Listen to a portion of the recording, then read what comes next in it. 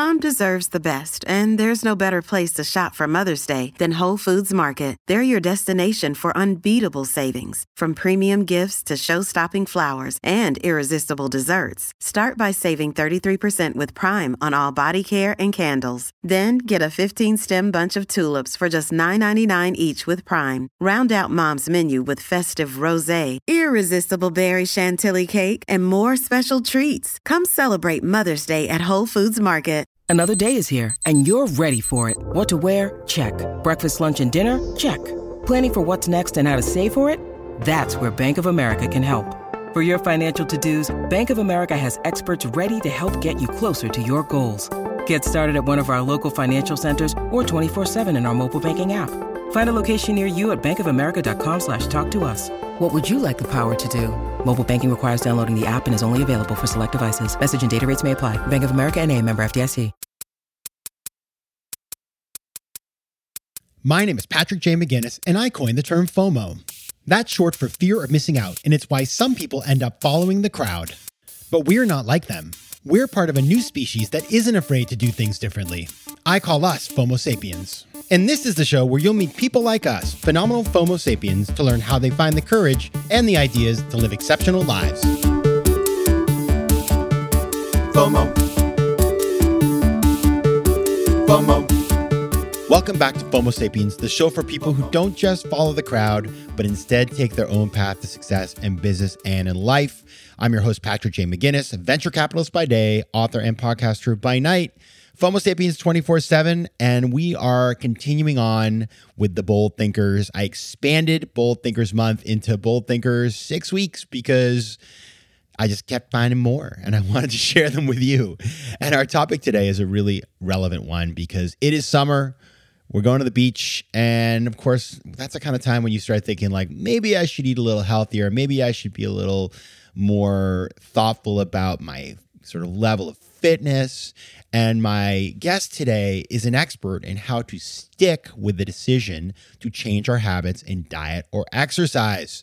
Her name is Michelle Seeger, PhD, and she's the author of the new book, The Joy Choice. Now, Michelle is an NIH-funded sustainable behavior change researcher at the University of Michigan, and she is also a lifestyle coach. For nearly 3 decades, she has pioneered methods to create sustainable, healthy behavior change that are being used to boost patient health, employee well-being, and gym membership retention.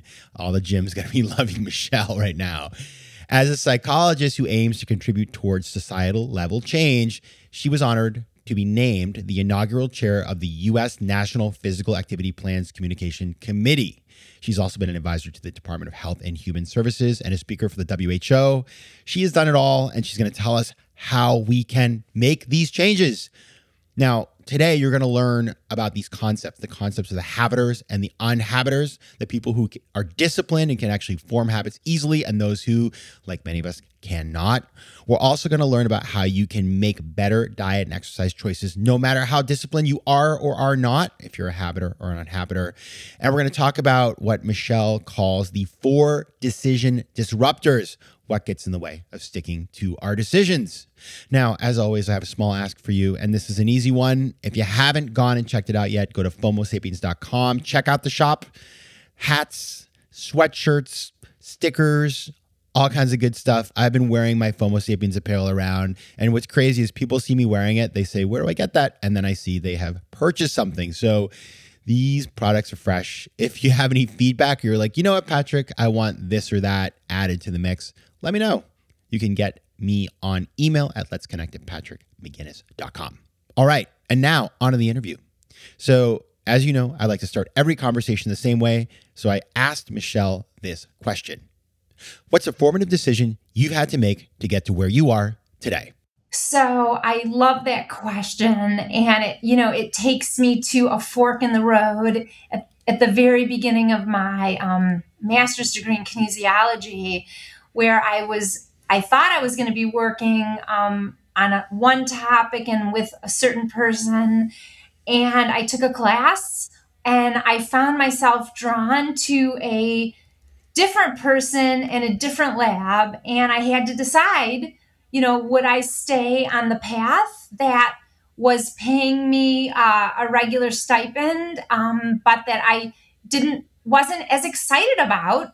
Or would I leave that path and go work with this other person and in a lab focus on other things that really excited me? And I made the hard decision to shift paths, and that is absolutely why I'm doing what I'm doing today.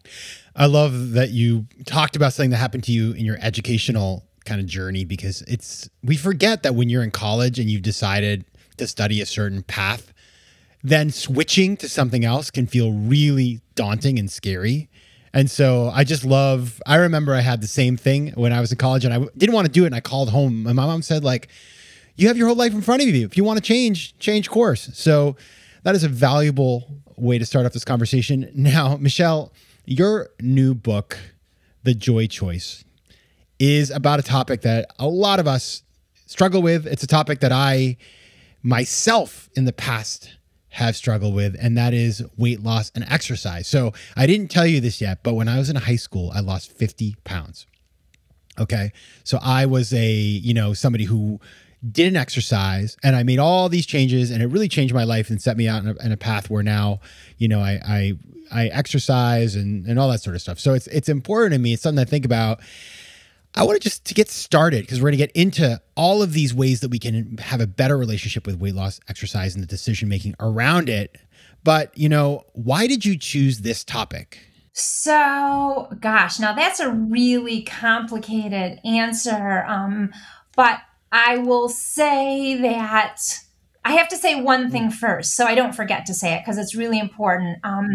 That your experience with losing weight, even though it was in high school, is drastically different than the vast majority of people who try to lose weight. And I think that is fundamentally important for people to understand, because that is an important part of all of my research. And one of the important parts of the new book is that when people adopt behaviors in sustainable ways like healthy eating and regular physical activity, most people, the research and decades of experience suggest that having weight loss as the primary reason why or goal for healthier eating and regular exercise will actually contaminate people's motivation and get people to start and stop, but not sustain. So I want to say that first and foremost, because I not enough people talk about that. And there's so many reasons why weight loss for most people, not for everyone, not for you,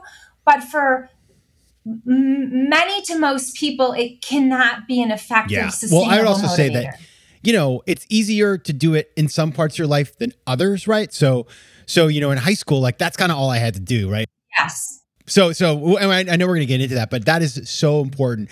It's an ongoing battle. Like it's not like you lose the weight and then it's like, well, that's done, right? Like, check. It's an ongoing thing, and you may need to change your strategies as life goes on. So that makes tons of sense.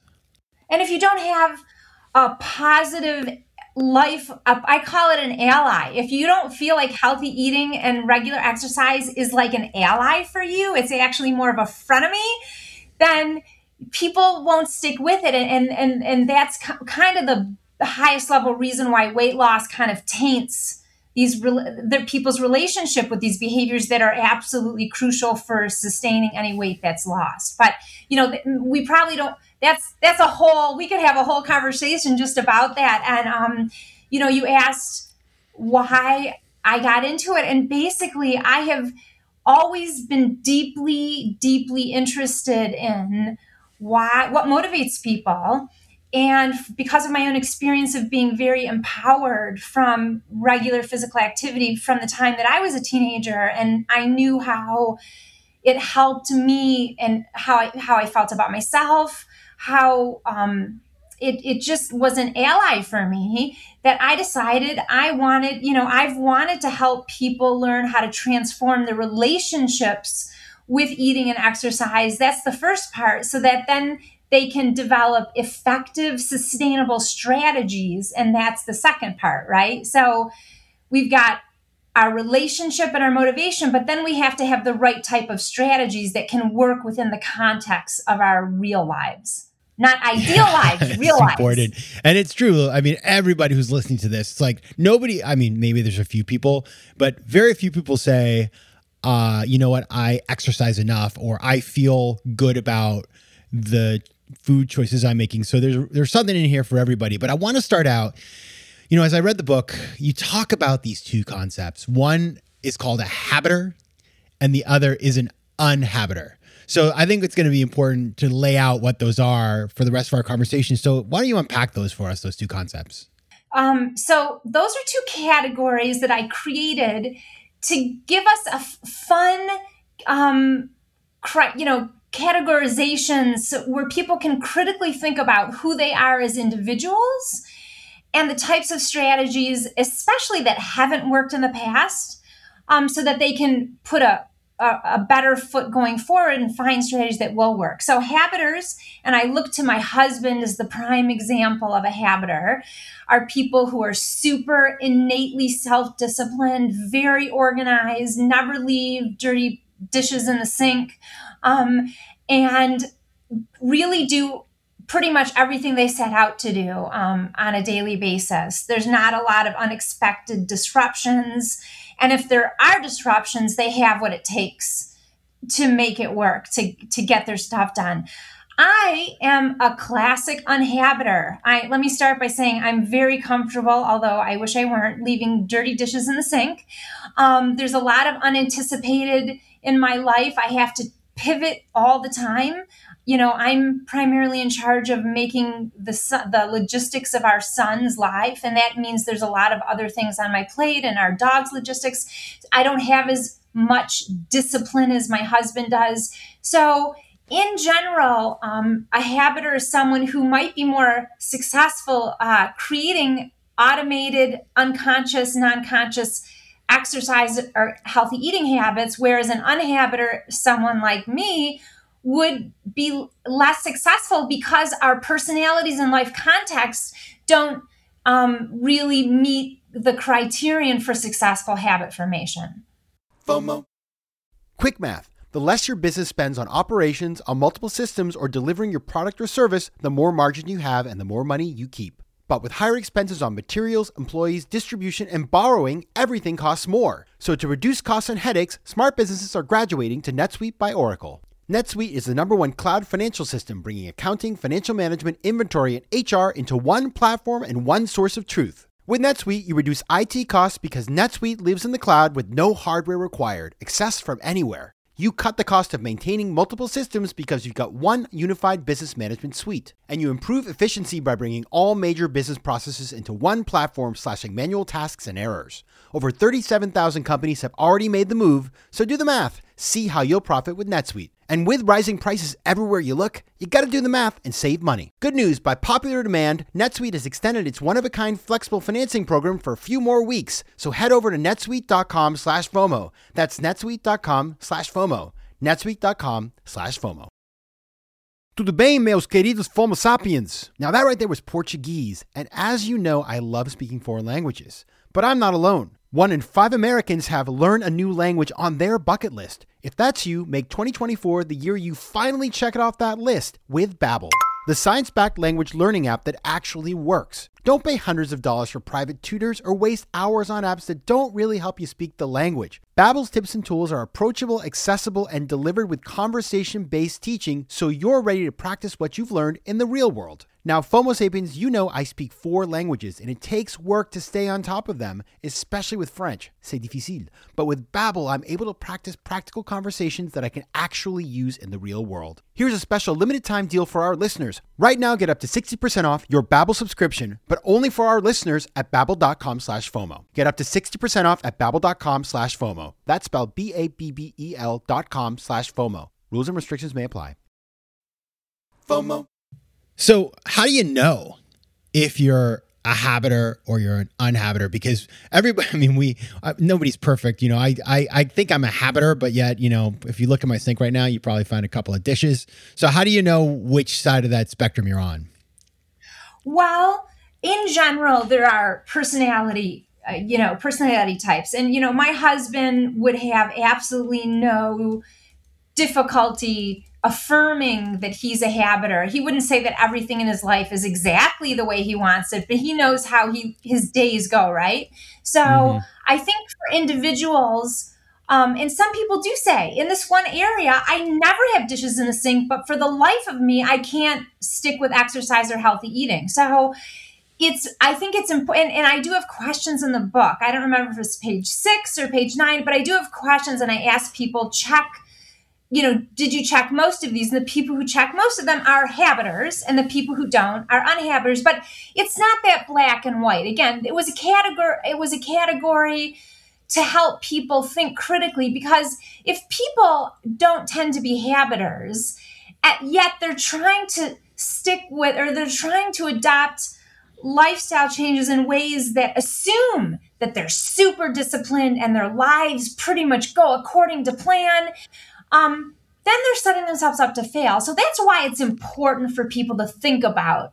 And again, my topic is not the whole life context. It's really about healthy eating and exercise, because while they're very different behaviors, they are united in our culture as primarily being associated with losing weight and health. And so we often think of them as going hand in hand. And that's why the book is just about those two behaviors. Why is it so hard? Because so many people do make a decision. They go to the high school reunion, or they're going to get married, or they wake up and they get on the scale and they say, I need to make a change. And then nothing changes. They try, but they sign up for the gym and they're not going in a month. Like, what is it about these two specific areas that makes it so difficult for certain people to stick with what they actually want to achieve? Well, that is the question of the day. And the big reason is because people usually initiate a healthy eating or exercise project in what I call a motivation bubble. We're inspired by that magazine cover. It's New Year's resolutions. We know that wedding is coming up in a few months. And so we very deeply commit to something, and we join Peloton, or we join the gym, or we, create a new eating plan based on the latest thing we saw written about in social media. And in that moment, when we do that, and in the first couple of days and weeks, we are inspired and we are committed, but this bubble is overinflated and it's in a completely different orbit with the rest of our lives. And as soon as the rest of our lives bump up against the bubble, well, guess what happens? It bursts. And so basically, we have initiated something that in an ideal world would be a sustainable change, but we've initiated it as if it's our everything, but that cannot be sustained in the real world of our daily lives. Again, unless you're probably a habiter. So that's what happens. And then we haven't initiated it in a way that we can do day in and day out with the other things that happen day in and day out of our days. Yeah, it makes a ton of sense. It's sort of, I'm going to bring us back to FOMO a little bit, because, when we see things that look really good, we want them. But oftentimes we haven't thought about, we see the surface. Oh, that looks like a nice place to visit, or that looks like a nice place to live, or that looks like a great job. But we don't spend time thinking about two important elements. Number one is, what does it take to get there? What do you have to do? And number two is it really what it looks like on the surface? So yes, being in good shape and eating healthy, of course, those are great things. But it's not like every day you wake up and you get a gold star from the universe. It's just part of your life. And the same way, you have to sort of set up a series of habits in order to maintain those things. And so, yeah, you get that sort of dopamine hit when you see the stimulus, but then to actually change your world in a way that you can achieve that, that's really hard. So it makes a ton of sense in the context of the kinds of things we talk on the show. So let's get into the book and the kinds of things that you recommend, because I think, I enjoyed reading it because this is a very practical look at how to re-engage the way you think about diet and exercise. So tell us about the mindset of the Joy Choice and how that addresses the challenges that we've just been talking about. Sure. Well, one of the biggest reasons why people don't stick with their healthy intentions and goals is the motivation bubble. But the other reason is that when we come to choice points or challenges with our planned eating and exercise, we can't do it. There's two options. Well, there's one option. It's all or nothing. And we already know the all isn't an option. So the nothing is really the only alternative. We've been socialized, educated, even indoctrinated in our culture to have a dogma that reinforces day in and day out that we have to do it right with quotation marks and a capital R, or it's not worth doing. And so the joy choice, by definition, is the antidote to all or nothing thinking, because it's the perfect, imperfect option that lets us do something instead of nothing, keeping us in sync with ourselves and the things we care most about. Let me say that again. The joy choice is the perfect, imperfect option. FOMO. Let's sketch out an example. Like, give me a story about somebody who puts the joy choice into practice. Oh, that's okay. Great. Thank you for asking that. So I'll tell you a story about a client who was starting to exercise, and she had a pool put in, not a fancy built-in pool, just like an above the ground pool to water walk in. And she, her in-laws were visiting, and she just started this plan with me. And so she came home, got in her suit, got her earbuds. She was going to, do a little boogieing in the pool while she walked around it for 30 minutes. That was going to be the beginning of her new exercise plan. And so what happened was, as soon as she got in the pool, she heard her son saw her. That's like his happy place now. And he's screaming, howling that she's in the pool without him. So she gets to this is the choice point. Oh no, my son needs me. Oh no, I've been gone at work all day. Oh no, I have this exercise plan that I really want to do. I want to walk in the pool with my music. So the joy choice, what she had to do was she had to pause and kind of recognize this is where it was. It's a joy choice. She opened up her options so she could think, okay, what else could I do here? Well, we could walk after dinner with my in-laws who were visiting. I could skip the workout today. I could do part of the workout. I could do part of the workout with my son. And what she decided to do, that's part of the process. The joy choice part of the process is to realize there's alternatives. It's not all or nothing. It's not leave my son howling at the window and do my workout or skip the workout. It's that there's actually options, but we haven't been taught to think in this flexible and creative way. And so what she did was she chose to do part of her workout alone. And then while she was doing it, her in-laws got her son into a bathing suit and brought him down. And so she played with him in the water. And so she met two needs in perfectly imperfect ways. So that's an example with exercise. Does that make sense? It does. Okay. So so just to recap everybody. So, you have this plan to do this thing. The universe intervenes, in this case, a screaming child. You stop. It's like you're like when you cross the street, you're like, stop, look, listen. You then think, what is the alternative that allows me to achieve more than one objective and still do what I want to do? Maybe it's not the exact plan I had, but this is what I'm going to do. Let me give you, so I get it. Let me give you one of my joy choices, because now that you say that, this is one of the things I do about food. And you tell me if I'm joy choicing or I'm just a strange weirdo. So I get on the plane.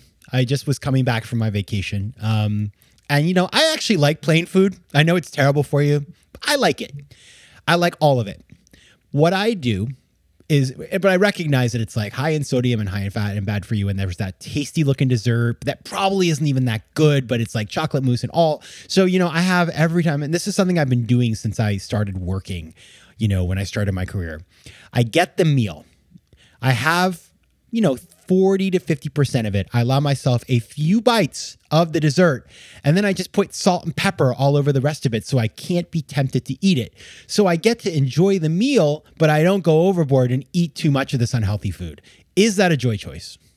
Ding, ding, ding, ding, ding. Yes. I get it. Okay. Great example of a joy choice. Because here's the deal. If we're on a plane, which is a special, context, if we're at a party, if we're out at a work lunch where there's delicious looking things that are not on your plan that you may know you don't really want to eat, but you desire them. So if we always don't let ourselves have what we want, we develop a reactance.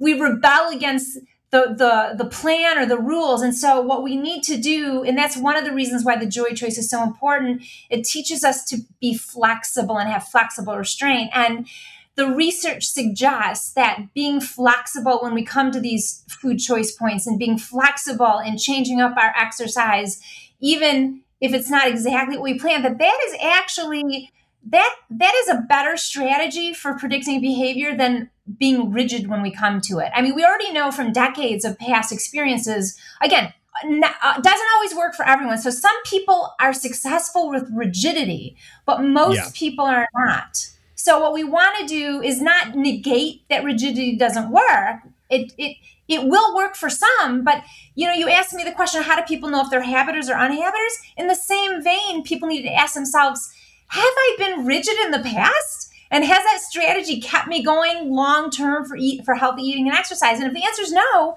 then, that's what the book is about. It's about teaching people to succeed with a more flexible belief system. I really like that. And the thing is, by the way, if anybody is thinking how terrible it is that I ruined the food, it was just going to go in the trash. So, it's not like I threw out perfectly good food. But I will say that for me, it's like at a party. If I go to a party and I do have a graze at the old table, but then I don't stand there the whole night near the table, because then the temptation, you also have to remove those temptations and triggers as you go along. Right. That's part of the choice. Now, you talk about 4 decision disruptors that threaten these plans: temptation, rebellion, accommodation, and perfection. Can you just sort of explain how those fit into the system? Yes. So what we're talking about, and I know that, what your podcast is about decision making, right? And so what's going to get in the way of us making an adaptive decision? And listen to the word. I'm trying to be really precise with the words I'm using. I'm not saying an exact same decision every time. I'm talking about an adaptive decision that keeps us on the path through perfect, imperfect choice making. So what's going to get in the way? Well, temptation, pure and simple, is one thing. If we're at that point of challenge, like you're on the plane and that meal is in front of you and you are tempted to eat the whole thing. That's an example of a decision disruptor where you just have a visceral desire. Again, it's not addiction. It's just a visceral desire to eat it. Well, that is something that could distract you from making an optimal decision at that point. I'm not going to go too much into it, but suffice it to say that there's new theories just about eating and just about exercising that have to do with our brains that can help us, empower us at these moments of choice with addressing the temptation. That's temptation. Rebellion is when you want to just say, screw you to the diet you're on or the exercise you're about to do. And that is an innate human motivation when we feel controlled to do something that we actually don't want to do, when we're forcing ourselves to do something or not letting ourselves do something. And think about how in your head you're rebelling instead of thinking about an adaptive option that could be the alternative to doing nothing. So that's rebellion. Accommodation is a little different, but it's very common. And it's when people just subsume their own eating and exercise needs below the needs of others. Not sometimes, but every time. So if every time you're at a party and you were following a plan that you really wanted to follow and that helped you feel better and have more energy, but every time someone offered you a piece of cake, even though you didn't want it, you said yes just to make them feel good. That's a great example of accommodation. And then finally, perfection. This is all or nothing thinking in a nutshell. This is when we believe it's got to be, there's only one right way to do something. And if you can't do it that way, you may as well throw the towel in. And so think about how the inner narrative in our brain takes over again, instead of going toward the joy choice and toward using the executive functioning system that our brain is set up for. Oh, so much good decision-making stuff here in the Temptation, Rebellion, Accommodation, and Perfection. So the book is The Joy Choice. You can find out more at Michelle's website, which is michellesegar.com. That is SEGAR, where you can also take a quiz about decision traps. And you can find Michelle on Instagram at Michelle Segar. Michelle Segar, thanks so much for being here. Thank you. FOMO. If you like today's show, please be sure to rate it and recommend it to your friends. And as always, you can find me on Instagram at Patrick J. McGinnis, on Twitter at PJ McGinnis, and on the web at FOMOSapiens.com or PatrickMcGinnis.com, where you can get all kinds of free resources to live a more decisive and entrepreneurial life. FOMO Sapiens is recorded in New York City. Theme music is by Mike McGinnis, and editing and post-production is by Josh Elstro. If you like today's show, please be sure to rate it and recommend it to your friends. And as always, you can find me at FOMOSapiens.com and at PatrickMcGinnis.com. To advertise on FOMO Sapiens, reach out to contact@FOMOSapiens.com. FOMO.